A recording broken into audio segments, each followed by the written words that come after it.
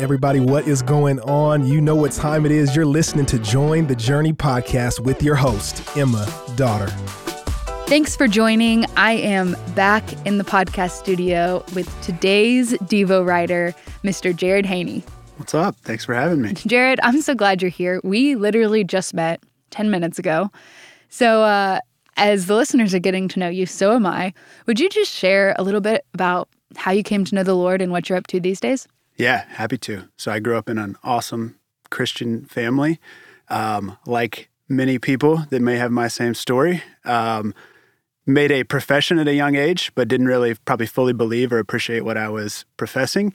And so at age 17, at a D now, I think we call it D-Town at Watermark, came to the Lord and just been on a slow but steady sanctification process since then, which a lot of that has come through my beautiful and lovely wife, Ryan, who is 30 weeks pregnant, expecting a little girl. Girl dad.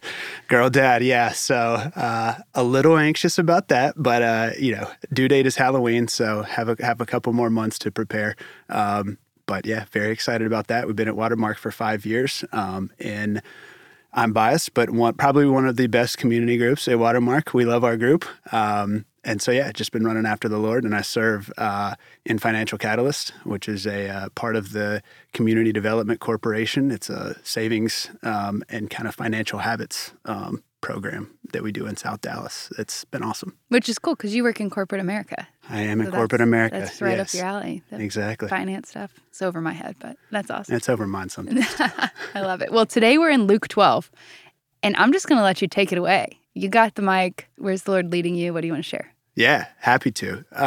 So as I read Luke 12, candidly, I chose this because there was so much in it that I was like, I will have no shortage of stuff to write about, which was great. And, I think one of the areas that Jesus really leans into in Luke 12 is this have no fear. And what I love is he starts with like one of the ultimate like one-ups. Like I think we're all familiar with the one-up guy that's like, oh yeah, I jumped off a 20-foot cliff. Oh yeah, I jumped off a 30-foot cliff. Yeah, exactly.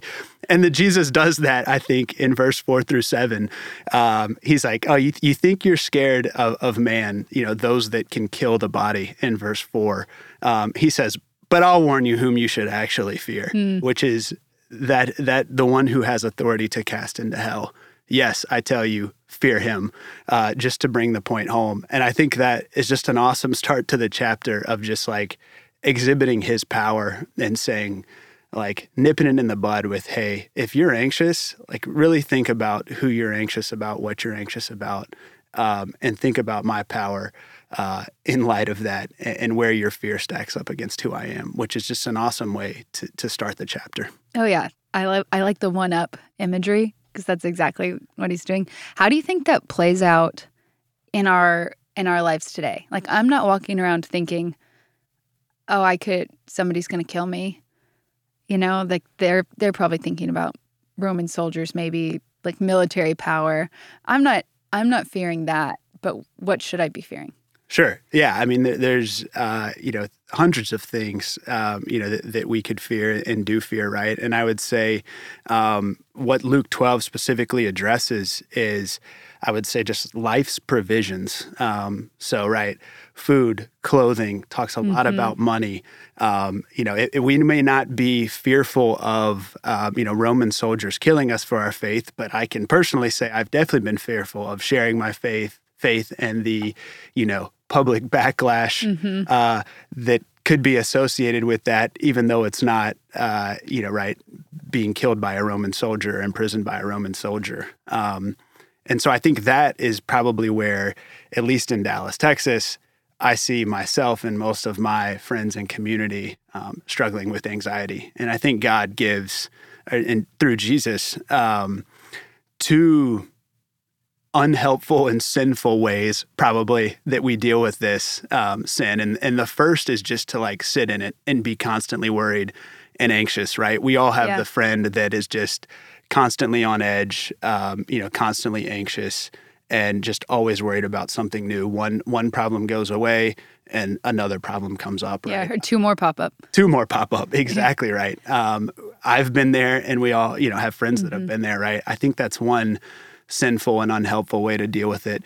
And he raises a second later on in Luke 12 with the parable of the rich fool, which is like the solution-oriented approach to anxiety. And it's one of those, you ever try and solve anxiety? Like, I'm going to just solve my anxiety. Yeah, I'm just going to sit here and focus on not being anxious, and you just make yourself more anxious. Exactly right. I think we do that. And then, some of us that are more creative will also say, you know what, I'm anxious about the number in my bank account. Let me get a side hustle. Let me figure out how I get that promotion, that advancement at work, right? I'm worried about my health. Let me go off the deep end, work out 7 times a week, right? Go to 1 million doctors to make sure everything's good. Like, I think we can try and solve a lot of times what we're anxious about with earthly solutions, which is really what the rich fool does, right? Like, he's obviously been successful. He has one storehouse, decides, you know what, it's not enough. Let me tear it down, build up a bigger one. And he says, to his soul in verse 19, "Soul, you have ample goods laid up for many years. Relax, eat, drink, be merry." And God swiftly says, that's not a great approach to dealing with your anxiety. It's foolish.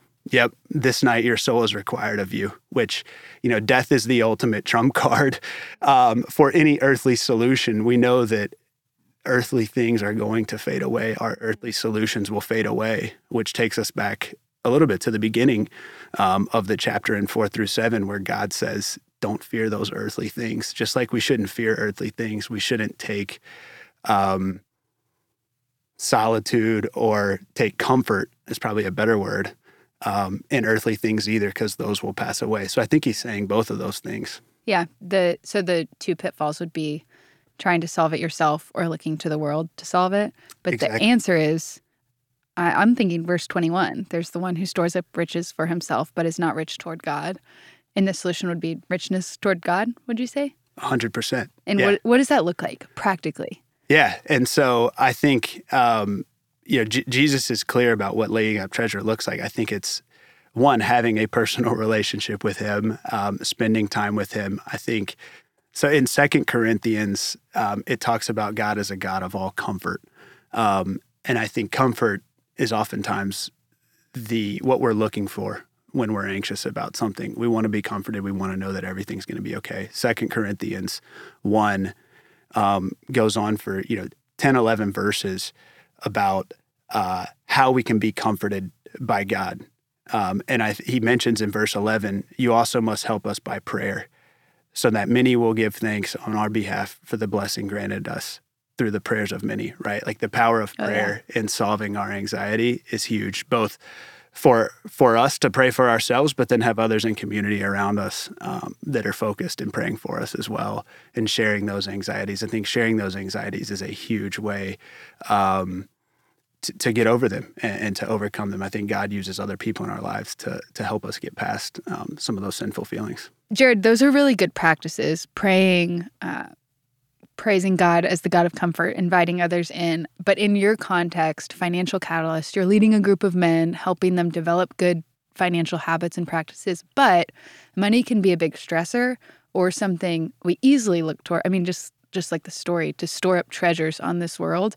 How do you coach them to balance that tension? Or what does this look like? How does this play out in your context?